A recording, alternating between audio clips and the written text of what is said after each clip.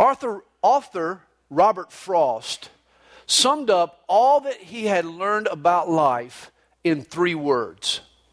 Life goes on. Life has no timeouts or intermissions or half times. Life never takes a break in order for you to catch your breath. Life goes on. And the key to fulfillment in life is to find some meaning along the journey.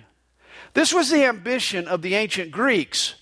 They scoured life looking for some overarching purpose that would make sense of it all. You see, the Greeks noticed that nature operated according to universal laws. Thus, they figured there had to be a master plan, kind of a logic or an intelligent force responsible for the order and the symmetry that they observed in nature. The Greek philosophers, they coined a term for this ultimate reality. They called it the Logos, or translated into English, the Word. This became the preoccupation of Greek philosophy for century after century, to identify the Logos, the reason behind all reality. They examined the visible world around them to try to pick up on some expression of this unseen purpose. And yet, despite their great wisdom, the Greek philosophers failed to find an answer to the ultimate question. In fact, you could say that their search was a bust.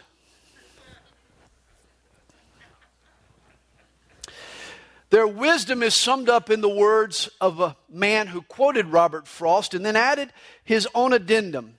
He said, "Life goes on, I just forgot why." That is the story for a lot of people.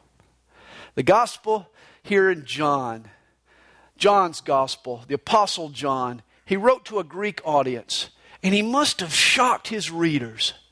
For in the very first chapter, he answers the question that had stumped their famed philosophers for centuries. John has good news. The Word has been heard. The unseen has now been revealed. There is a God, and He has made known His nature in a word. The Logos that the Greeks were searching for was not some primal force as they had thought, but a person named Jesus.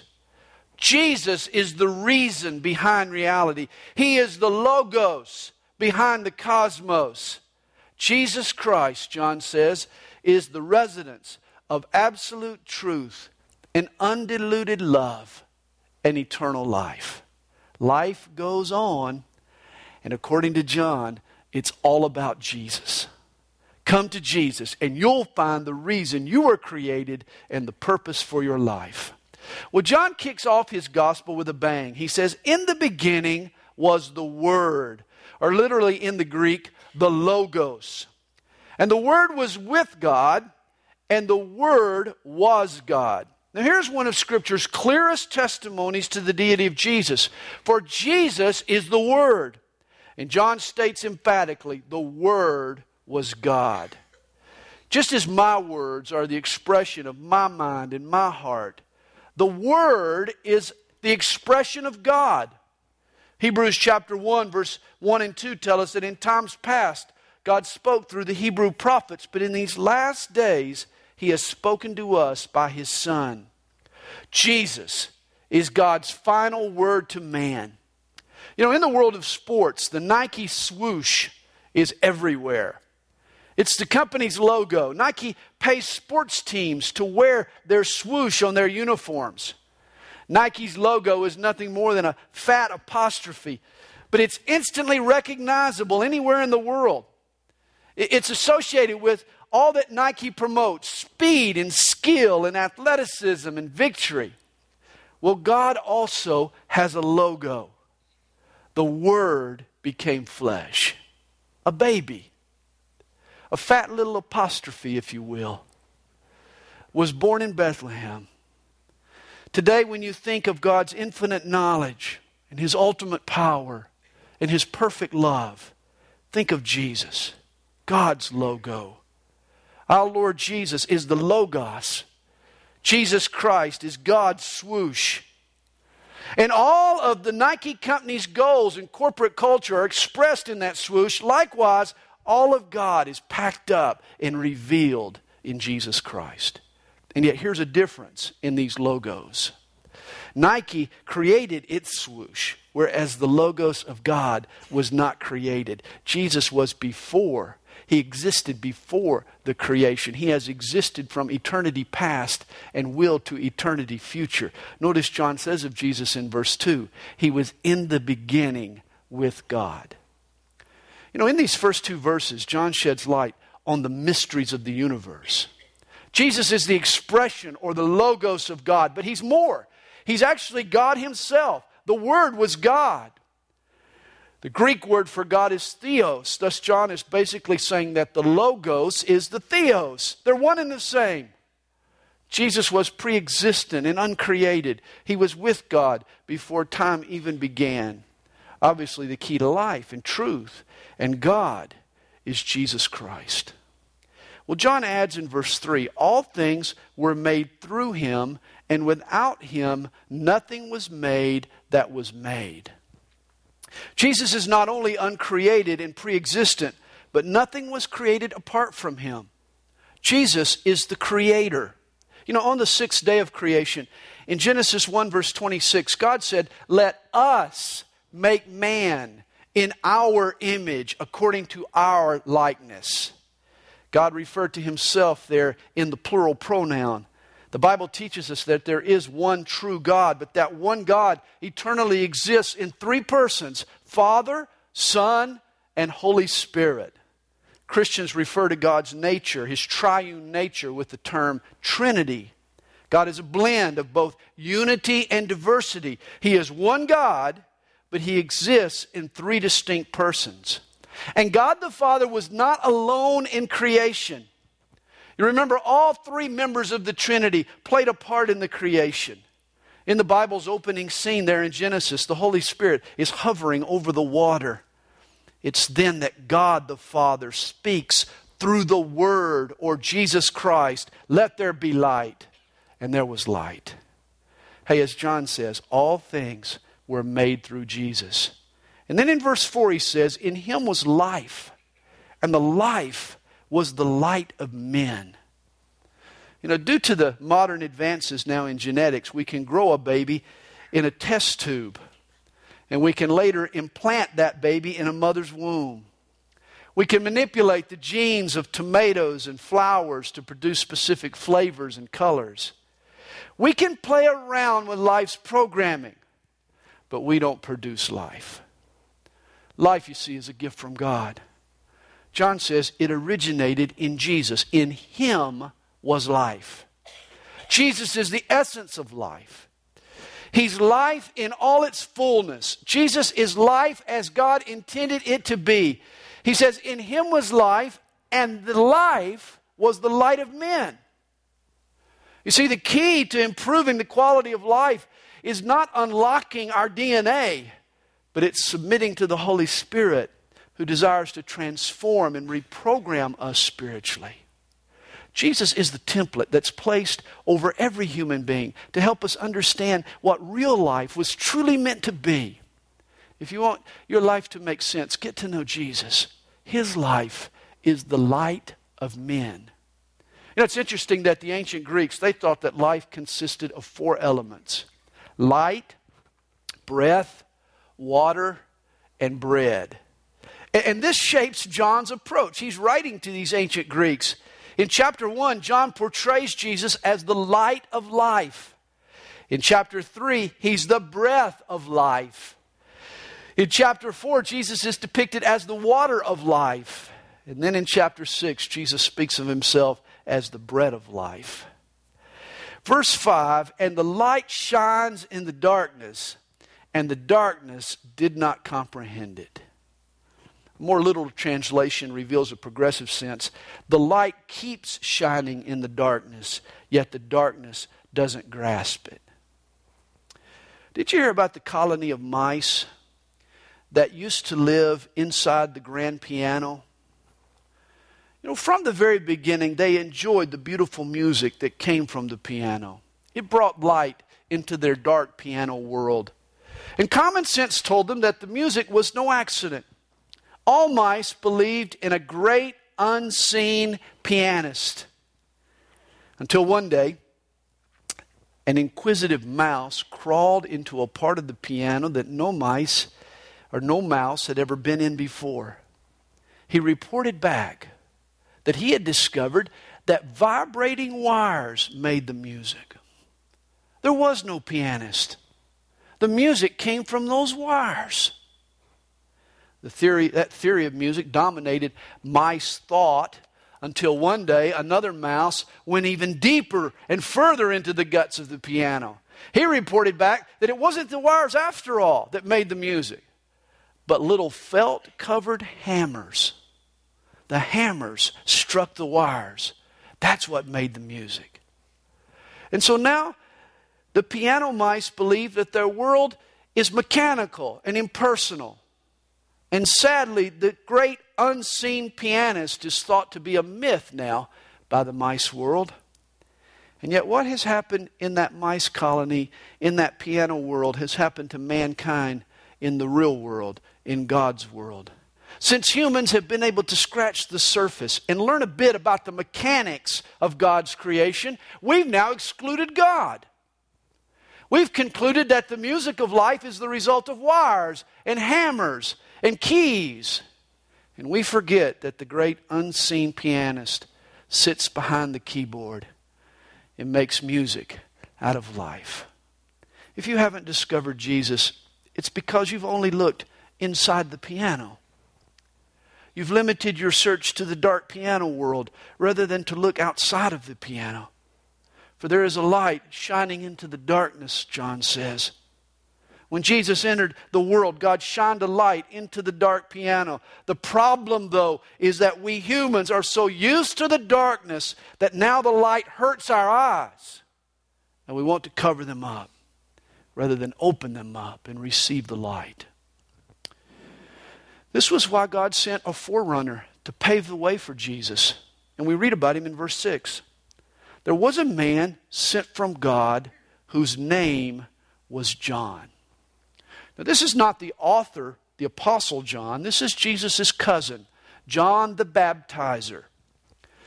It says, this man came for a witness, to bear witness of the light, that all through him might believe. He was not the light, but was sent to bear witness of that light. You know, just as the moon has no light of its own, likewise John was not God's light. Like the moon, he simply reflected the light of the sun, God's Son, Jesus Christ. This was John's role. This was his mission. Jesus, that was the true light, which gives light to every man coming into the world. He was in the world, and the world was made through him, and the world did not know him. Here is the greatest tragedy in the history of mankind. Our Creator visited us, and yet his creation failed to recognize him. Verse 11 says of Jesus, he came to his own, and his own did not receive him. Jesus suffered from a tragic case of mistaken identity. Reminds me of the 33-year-old Virginia Beach man who killed his mother-in-law with a hatchet in the garage. It was a gruesome murder. Terrible way for a mother-in-law to go. When the police asked why he did it, he responded, I mistook her for a large raccoon. Sure. I buy that. Mother-in-law, large raccoon. Sure. Obviously, this guy's mistaken identity was just an excuse for murder. And yet this is what happened to Jesus. He came to his own, the Jews. They should have recognized Jesus for who he was. I mean, the Hebrew nation had been trained. They had been prepped to recognize their Messiah. If they had been looking without prejudice, they would have seen God's nature and God's love and God's promises fulfilled in Jesus. But there was evil in their heart. This was their problem. And rather than receive the truth, they killed God. Their case of mistaken identity only covered up the evil in their heart. Because of pride and prejudice, They mistook Jesus for the raccoon. And then in verse 12 we're told, but as many, his own, he came to his own, and his own did not receive him. But as many as received him, to them he gave the right to become the children of God, to those who believe in his name, who were born not of blood, nor of the will of the flesh, nor of the will of man, but of God. Understood, the Jews felt like it was their right to be children of God. They assumed that membership in God's family was a matter of pedigree and privilege and performance. And they were the possessors of all three. Oh, they had the bloodline. They were born of Abraham. And they behaved according to the law of Moses. Their salvation had been bestowed on them by priestly pronouncements. But you see, they were completely wrong. For salvation is bestowed by God and God alone. God sets the terms. God fields the request. God grants the forgiveness. God regenerates the spirit. Salvation has never and will never be left in human hands to allocate. It does not come via blood or birth. It does not come by the will of the flesh or by your muscle and willpower. Nor does it come by the will of man, some deed or pronouncement. It doesn't come by breeding or deeding or decreeing. God alone hands out salvation. And catch this, he has chosen to give it to only those people who've trusted in his Son. To them he's given the right to become children of God. Verse 14, and the Word became flesh and dwelt among us. I love how Eugene Peterson paraphrases this verse. He writes, the Word became flesh and blood and moved into the neighborhood. I like that. The Greek word dwelt, it means to pitch a tent. God moved to the hood. He pitched a tent in our backyard. He came to this earth. God stepped out of heaven to walk our mean streets. This gains for Jesus some street cred. It does. He's gone out of his way to see where we live and to know our predicament. In essence, God became a mouse and he joined the colony to try to get the good news to those who were living in the piano. Now, please don't gloss over this miracle. The Word. Imagine now, the Logos, the great unseen reality, the reason behind all reality, the Word, the Logos, the literal end-all, eternal source and culmination of life. This is the Logos, the ultimate of life and time and eternity. The Logos fashioned a body from human blubber. And then he slid from eternity into time through a woman's birth canal. And then he was wrapped up in scrap cloth.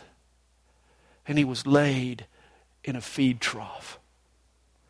God truly entered the world through its lowest door. He stooped down to lift us up. And Jesus now cries when we cry. And he laughs when we laugh. And he hurts when we hurt. You see, the Greeks figured that the Logos created the universe, but then he went into hiding. He walked off and left it behind. But John says Jesus not only created the universe, but catch this, he joined it.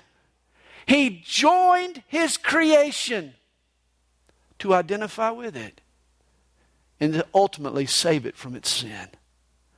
Verse 14 continues, and we beheld his glory, the glory as of the only begotten of the Father, full, mind you, of grace and truth. I once had a friend who worked in a nuclear laboratory, and every time I saw him, I would sort of jokingly tell him, man, you look great. There's just a special glow about you today. You remember when Moses descended from God's presence on Mount Sinai? Remember his face shined with God's glory? He had been exposed to the divine fallout. The radiation of God had sort of rubbed off on Moses. His face literally glowed. It was the Mo glow. That's what I call it. I don't think Jesus glowed in the dark or that there was any kind of phosphorescent tint about him. But you know, when you met Jesus, you knew that this man had been with God. There was a glory about him. There was a resonance, an aura that he carried. There was a command about Jesus. There was an authority about Jesus. You know, Jesus was only 30-something, but he seemed timeless. Everything about him, I'm sure, smacked of the supernatural. Traces of God were all over this man. John says, we beheld his glory, the glory of the only begotten of the Father, full of grace and truth. And again, this is what set Jesus apart. It was this blend of grace and truth. Hey, there was no harshness in the truth that he spoke, but neither was there any compromise in the grace that he showed. There was no sin that he wouldn't call out and expose, but there was no sin either that he wouldn't forgive. Jesus was amazing. He was full of both grace and truth. And note what John calls Jesus. He uses this term again in John 3:16. Jesus is the only begotten of the Father. Since Adam, all other humans were conceived in sin. You and I were conceived in sin. But Jesus, understand, was born of a virgin. Thus he escaped the Adamic sin. Jesus is the only man who has been born with God's nature and with God's perfections. And this is how it works in Hebrew thought. Keep this in mind. In a Hebrew concept, the offspring of a flower is a flower. The son of a dog is a dog. The son of a man is a... Thus, the Son of God is God. That's how the Hebrews saw it. You see, man begets man, but God begets God. And that Jesus was the only begotten of the Father meant that Jesus was God. It spoke of his deity. When Jesus was conceived, the Spirit of God borrowed Mary's womb. The seed of God nestled in a human cradle. Mary's child was no mere man, but was the offspring of God. No one else has that kind of origin and claims of exclusivity. Jesus is the only begotten of the true God. Verse 15 shifts to John the Baptist. Notice. John bore witness of Jesus and cried out, saying, "This was he of whom I said, he who comes after me is preferred before me, for he was before me." Now, John was the older of the two cousins. He was 6 months older than Jesus, remember. But here John refers to Jesus' pre-existence. This is why John says that Jesus was before me. You know, unlike you and I, the birth of Jesus was not his beginning. John knew that Jesus had shared eternity past with the Father before ever coming to earth. And when Jesus came to earth, he came bearing gifts. Notice verse 16. And of his fullness we have all received, and grace for grace. Never forget, when Jesus came to earth, he didn't come with judgment. He didn't come with condemnation. He didn't reveal anger. No, when God became a man and revealed himself to us, he came with grace upon grace. That's amazing. There's a Dennis the Menace comic strip. Did anybody like Dennis the Menace? I used to love Dennis the Menace. Kind of related to him, I suppose. But there's a Dennis the Menace comic strip that perfectly defines God's grace. Dennis and his buddy Joey.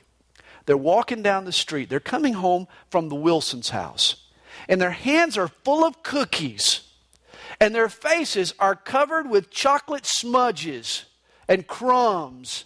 And they've got great big smiles on their face. And Joey asks, "I wonder what we did to deserve this."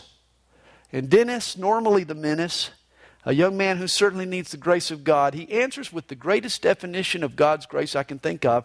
He says, "Look, Joey, Mrs. Wilson gives us cookies not because we're nice, but because she's nice. That's grace.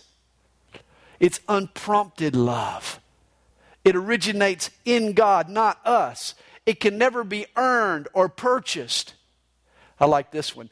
Grace is love that's on the house. God saves us and forgives us, not because we're nice, but because He's real nice. And Jesus is full of this grace. He's full of it. He loves us. And His love is grace for grace. Literally, grace compounded daily. He layers grace on top of more grace. And Jesus is not only full of grace toward us. Notice this. He fills us with grace toward others. If you're getting it, you're going to be given it. If you're not getting grace, if you're not giving grace, it's because you're not getting grace. But if you get it, you're going to give it. Grace is the power to love others unconditionally. And here's my goal. I want our church to be a grace place. Above all else, when you walk into the doors of this church, I want you to be able to find God's grace. I love verse 17. He says, for the law was given through Moses. What's Moses known for? When you think of Moses, what do you think of? The law. But grace and truth came through Jesus Christ. When you think of Jesus, you should think of grace and truth. Through the law, Moses revealed God's justice and God's righteousness, but through Jesus, He has revealed the truth about Himself and His love, a love that's far too expensive for any of us to earn. You know, Moses said, don't cross that line. Jesus said, I'll bear the cross for you. Moses said, we'll go toe to toe. Jesus said, oh no, we'll go arm in arm. Moses said, you'd better not. Jesus said, trust me and I'll make you better. Moses said, you don't deserve God's blessing. Jesus serves up a blessing none of us deserve. If you want justice, well, see Moses. But if you need mercy and grace like me, call on Jesus. Grace came through Jesus. Perhaps I can say it best in one sentence. Moses wrote traffic tickets while Jesus teaches us how to drive. And here's the challenge for our church. Do we want to be those who write tickets? Who judge other people, who condemn other people, who are quick to point out their faults and their flaws? Or do we want to get into the car with other people and teach them how to drive in a way that will please God and glorify God? Here's the problem as I see it. We're agents of grace, and yet too many churches act like disciples of Moses. Particularly here in the Deep South. It seems that Moses has set up shop on every corner. The law gets preached every Sunday. Too many churches are judgmental and legalistic. At Calvary Chapel, I want us to be a grace place. Hey, the law came through Moses, but grace and truth have come through Jesus Christ. Whose disciple are you?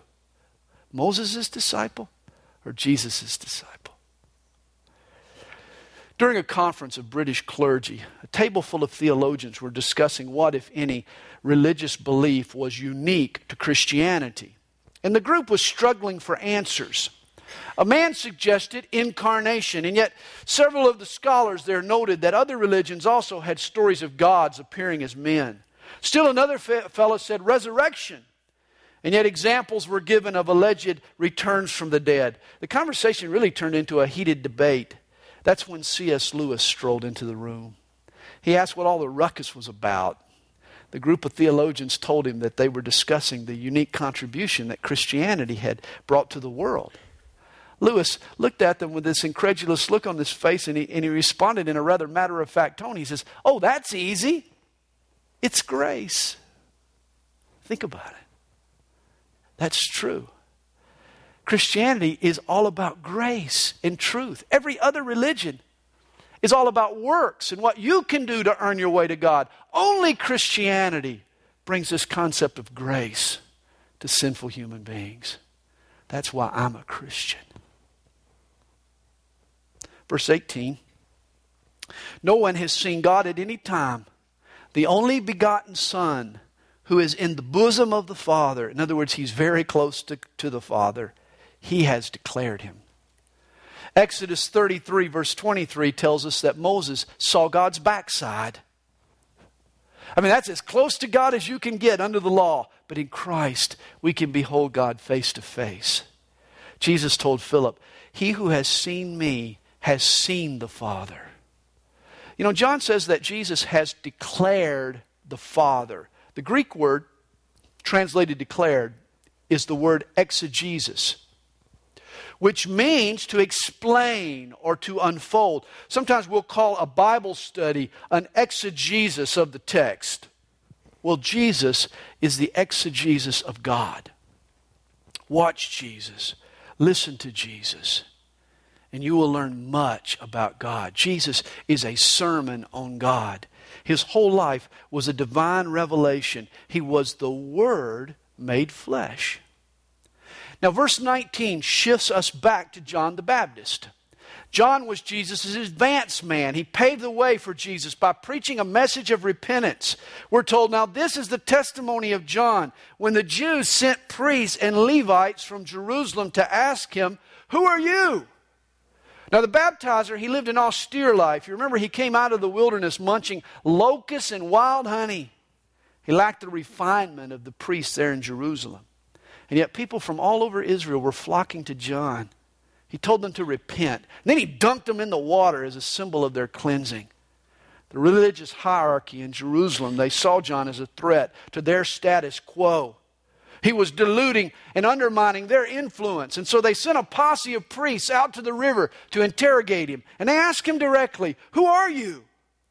He confessed and did not deny, but confessed, I am not the Christ. Remember, the Greek word for the Hebrew word Messiah is Christ. It means anointed one. So he's saying, I'm not the Messiah. I'm not the anointed one. And they asked him, what then? Are you Elijah? He said, I am not. Are you the prophet? And he answered, no. Now, according to the last chapter of the Old Testament, Elijah is to return before the coming of the Messiah. And this will happen. Revelation 11 mentions two witnesses that will appear on the earth prior to the second coming of Jesus. And it's my opinion, you read their descriptions, I think you'll agree, that one of those two witnesses will be Elijah. The priest knew Malachi's prophecy. And they asked John if he was Elijah. John says, no, I'm not. There are other passages that say John came in the spirit and power of Elijah, but he wasn't Elijah. The priest also asked John if he was the prophet. This was a reference to Deuteronomy 18, verse 15.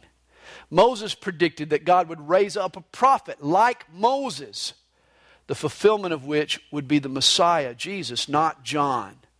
They continued their interrogation. Then they said to him, who are you, that we may give an answer to those who sent us? What do you say about yourself? They're asking John to identify himself. And of course, this was John's big chance to launch his ministry. I mean, he was getting attention from the big Jews there in Jerusalem. They're knocking on John's door. But boy, rather than promote himself, John turns and he points to Jesus. Verse 23, he said, I am the voice of one crying in the wilderness, make straight the way of the Lord, as the prophet Isaiah said. John identified himself by quoting Isaiah 40, verse 3. Isaiah had mentioned an unnamed prophet, a voice crying in the wilderness to make preparation for the Messiah. In essence, John is saying, I'm just this voice. I'm just a voice. I'm not a personality. I'm just a cry, not a guy. In other words, what's important is not the messenger, but the message that I deliver. You know, in the first century, it was common for visiting dignitaries to send out an advance team. They would travel the route that the king would pass. And if there were dangerous bends in the road, or if there were potholes, they would straighten out the path. Their job was to make sure that the coast was clear for the coming of the king. This was John's job to a T. It had nothing to do with him. It was to make straight the way of the one who would come after him. John's ministry was to point to Jesus. In Pam Petler's book, The Joy of Stress, there's a chapter entitled, They're Getting Ahead of You. And in this chapter, she tells the story of a graduate student at the University of California at Berkeley. This was an intense, highly competitive young man, high-strung, with great ambitions for himself. And yet one day, while in the library, the fellow went berserk. He just blew a gasket. The police eventually arrested him while he was running through the library, pointing and shouting at the other students, "Stop, stop, you're getting ahead of me, you're getting ahead of me." How do you respond when you suddenly realize that other people are getting ahead of you? It's been said, just when you start winning the rat race, you meet faster rats. How do you respond when you realize other people are getting ahead of you? While you're here tonight, I hope you know there's a salesman out there somewhere planning his day tomorrow, hoping to get the jump on you. There's a student poring over the books, not at my house, but somewhere out there, trying to get ahead of you. There's a musician practicing, perfecting their scores and their talents, trying to get ahead of you. There's a ball player training. There's an athlete in training. All of them are hoping to get the drop on you and be the best. How do you respond?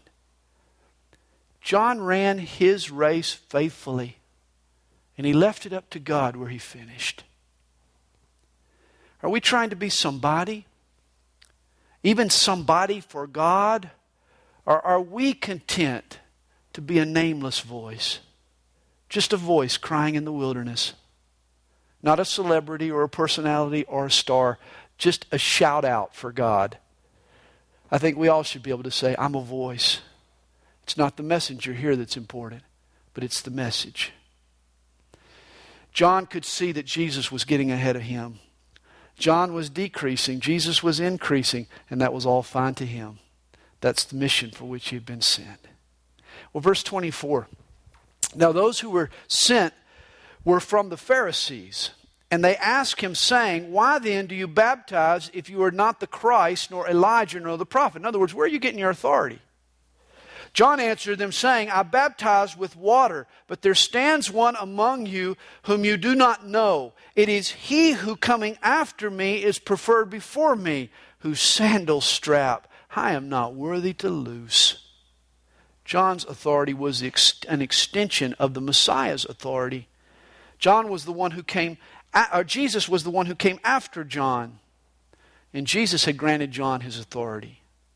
And compared to Jesus, John, he says, I'm not even worthy to untie his sandals, let alone wash his feet.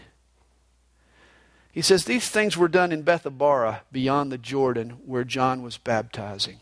And this is near the site where God rolled back the waters of the Jordan and allowed the Israelites to cross over on dry ground into the new land he had promised them. The crossing and the baptism were both signs of new beginnings, and it's appropriate they occurred in the same place.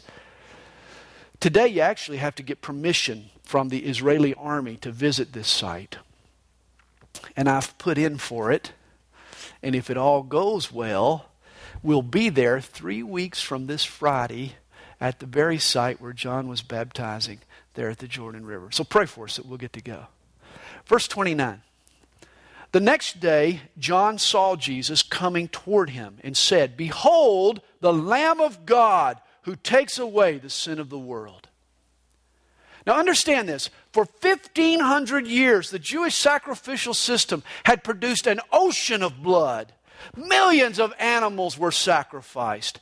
And they all had pointed to one supreme sacrifice. One that would end all other sacrifices. The cross of Jesus Christ. The Son of God would spill sinless blood. His sacrifice would do what all others couldn't. Jesus' sacrifice would do what all the others had foreshadowed, but had fell short accomplishing. A permanent pardon. This is what Jesus grants. And not only did he die for Israel's sin, we're told, but for the sin of all humanity. Once there was a mom who read to her daughter the story of Abraham and Isaac. The little girl heard how that Abraham had strapped Isaac to the wood and he had raised his knife, and then at the last second God had stayed his hand and had provided a ram for the altar. You know, the mother, she considered the story a testimony to God's wonderful faithfulness. But the little girl, she had a whole different take on the story. When it was done, she looked up at her mommy and she said, "I don't like killing animals." You know, when you hear Jesus called the Lamb of God, sometimes you and I, we miss the obvious. It doesn't really hit us like it should. When John says, "Behold, the Lamb of God." You know, you took your lamb and you brought your lamb down to the temple and up to the altar. And you watched there the priest. You actually helped the priest slit the lamb's throat. It suffered. And it convulsed right there in front of you. And it squirted blood. And it squirmed in pain and kind of withered and writhed around on the floor before it fell over dead. It was awful. It was an awful scene. And remember, you were attached to this lamb. You probably raised this lamb. This was like killing one of your pets. Temple Jews never heard the word sacrifice and reacted glibly. When they heard sacrifice, they knew the cost. When John pointed to Jesus and shouted, "The Lamb of God who takes away the sin of the world," you can believe that it meant something to the people. I'm sure he said it triumphantly, but I'm also sure that he said it with a tear in his eye. For he knew the eventual pain and loss that Jesus would endure. Well, John continues speaking of Jesus in verse 30. "This is he of whom I said, after me comes a man who is preferred before me, for he was before me. I did not know him, but that he should be revealed to Israel. Therefore I came baptizing with water." Now, you know, I used to think of Jesus and John sitting around as teenagers, you know, just kind of working out what they were going to do later in the years ahead, you know, and just kind of planning this all out. John did know Jesus, but it wasn't until he baptized Jesus and the Spirit came upon him that John knew for sure that Jesus was the chosen Messiah. He says in verse 32, "And John bore witness, saying, I saw the Spirit descending from heaven like a dove, and he remained upon him. I did not know him, but he who sent me to baptize with water said to me, upon whom you see the Spirit descending and remaining on him, this is he who baptizes with the Holy Spirit. And I have seen and testified that this is the Son of God." You know, the Father himself had confirmed Jesus' identity to John. It wasn't the stories that John had heard from his mother Elizabeth in her encounters with Mary. It wasn't his own personal conversations with Jesus. God spoke to the baptizer through direct revelation, and that's why he knew that, yes, Jesus was the chosen Messiah. Verse 35 introduces to us Jesus' first two disciples. Again, the next day, John stood with two of his disciples. And looking at Jesus as he walked, he said, "Behold the Lamb of God." The two disciples heard him speak and they followed Jesus. Now these men were originally followers of John, and it's a testimony to John's unselfishness that he pointed them to Jesus. Jesus is gaining two disciples, but John's losing two disciples. In chapter 3, verse 30, later, John the Baptist will say of Jesus, "He must increase, but I must decrease." As soon as Jesus took center stage, John started to step aside and bow out. John had prepared the way, and now it was his goal to get out of the way. Verse 38. "Then Jesus turned, and seeing them following, said to them, 'What do you seek?' And they said to him, 'Rabbi,' which is to say, when translated, teacher, 'where are you staying?' These two men were Peter and Andrew. And they're now interested in hanging out with Jesus. He said to them, 'Come and see.' They came and saw where he was staying and remained with him that day. Now it was about the 10th hour. You know, the Israeli day starts at 6 a.m., so this was about 4 in the afternoon. Now one of the two who heard John speak and followed him was Andrew, Simon Peter's brother. He first found his own brother Simon and came to him. We have found the Messiah, which is translated the Christ. And he brought him to Jesus. 3 times we see Andrew in the Scriptures. And every time he's mentioned, he's always bringing someone to Jesus. Here he's bringing Peter. How about us being an Andrew this week and bring somebody to Jesus? Now when Jesus looked at him, he said, "You are Simon, the son of Jonah. You shall be called Cephas," which is translated a stone. Cephas was an Aramaic word, and Aramaic was the language spoken on the streets in Jesus' day. It was a Semite language that was brought back to Israel from Babylon. Aramaic was probably the language that Jesus spoke 90% of the time. Now here Jesus renames Simon, Andrew's brother. He calls him Cephas, which means stone. Later, Jesus is going to reiterate this name change by giving Simon still another name. His Greek name will become Peter, which means rock. You know, often when a person makes a dramatic turnaround in their life, they take a new name. And this is what happened to Peter. Jesus is going to transform this man. He's going to become Cephas, a stone. He's going to become Peter, a rock. He's going to go from being shifty to being a solid rock. Verse 43. The following day, Jesus wanted to go to Galilee, and he found Philip and said to him, "Follow me." And boy, did Philip ever follow Jesus. You know, tradition says that Philip followed Jesus all the way to his grave. That after the resurrection of Jesus, Philip preached the gospel in what is today modern Turkey. And in 54 AD, he was scourged and he was crucified for the cause of Christ. Oh yes, Philip followed Jesus for the rest of his life. And now Philip was from Bethsaida, the city of Andrew and Peter. Philip was a Galilean from Bethsaida, a fishing village on the northwest shore of the Sea of Galilee. This was Peter and Andrew's hometown. But notice here the chain reaction that's set off by Jesus. Andrew finds Peter. Jesus finds Philip. Philip then finds his buddy Nathanael. Verse 45. Philip found Nathanael and said to him, "We have found him of whom Moses in the law and also the prophets wrote, Jesus of Nazareth, the son of Joseph." You know, when people find Jesus, it sets off a chain reaction. You find Jesus, and then you find someone else, and they find someone else, and they find someone else. A blessed chain reaction gets set off by Jesus. And so Philip goes to Nathanael, his friend, and he tells him about Jesus. And Nathanael said to him, can anything good come out of Nazareth? You see, Nathanael was skeptical. He knew of Nazareth's seedy reputation. You got to understand that Nazareth was just a tiny little Galilean town.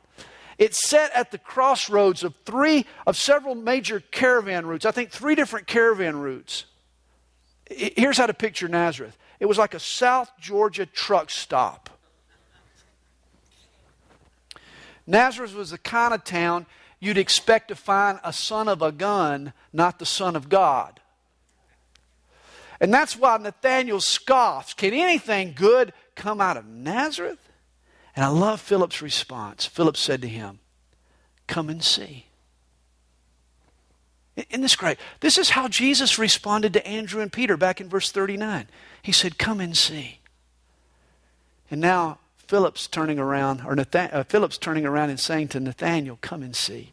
This phrase, "come and see," was an expression that was used by the rabbis. It meant literally, come and let's sit down and let's investigate this matter together and let's check it out ourselves and see if this is true. That's what Philip is inviting Nathanael to do. You know, Christianity sells itself. You don't have to push Christianity very hard. All you have to do is invite someone to come and see. Just sit down with me. Let's talk about it. Let's think this thing through. Once you remove the fog from people's eyes, Once you clear up their misconceptions about God and you help them see clearly the truth about God, the truth of the Bible, Christianity becomes an extremely attractive way to live. Extremely attractive. You don't need to put the hard sell on somebody. Like here, all it takes is, hey, come and see. Let's just sit down, let's talk about this. Verse 47, Jesus saw Nathanael coming toward him and said of him, "Behold, an Israelite, indeed, in whom is no deceit." Apparently, Jesus had never met Nathanael personally, and yet he had supernatural knowledge of Nathanael. He knew that Nathanael was an open-minded man, that he would assess the facts fairly. Nathanael said to him, "How do you know me?" And Jesus answered and said to him, "Before Philip called you, when you were under the fig tree, I saw you." Now Nathanael questioned if anything good had come from Nazareth. So Jesus shows his prophetic capacities. For in his mind's eye, Jesus had seen Nathanael. He had seen him there under a fig tree, kicking back in the shade, munching on some fruit. When suddenly Philip walked up, Jesus had seen that picture in his mind. And boy, when he told Nathanael, Nathanael was impressed. He said, "Rabbi, you are the Son of God. You are the King of Israel." How did you know that about me? You must have supernatural origins. You know, in the end, it didn't take much to convince Nathanael, did it? Jesus saw across time and space. He saw what no man could see on his own. And it caused Nathanael to trust in Jesus. Verse 50, Jesus answered and said to him, "Because I said to you, I saw you under the fig tree, do you believe? You will see greater things than these." In other words, you ain't seen nothing yet, buddy. And he said to him, "Most assuredly I say to you, hereafter you shall see heaven open and the angels of God ascending and descending upon the Son of Man." Now, this refers to Genesis chapter 28 and Jacob's ladder. You remember that story? Jacob was on the run from his brother Esau. When he had this vision of a ladder to heaven, it was as if God was dropping down a rope for Jacob to grab hold of. Nathanael apparently had been meditating on Genesis chapter 28. When Philip approaches him to tell him about Jesus. And now Jesus is telling him, look, I am the fulfillment of what you were reading. I am Jacob's ladder. Jesus is the way from God to man. Jesus is the way to find God. He's the ladder to heaven. You'll know God, Nathanael, by following me. That's what Jesus is saying. And over the next 3 years, Nathanael will see heaven come to earth. He'll live by this ladder. He'll watch the miraculous and the angelic. And he'll observe bold evidence for the deity of Jesus. As Philip said to him, "Come and see." Hey, Nathanael, the journey is about to begin. Well, let me close with a quick summary of John chapter 1. Jesus is the Logos. He is the life. He is the light. He is the Lamb. And He is the ladder. Get it? The Logos, the life, the light, the Lamb, and the ladder. And Jesus will be all that to you and more if you choose to trust Him with your life. And it's my hope that you will.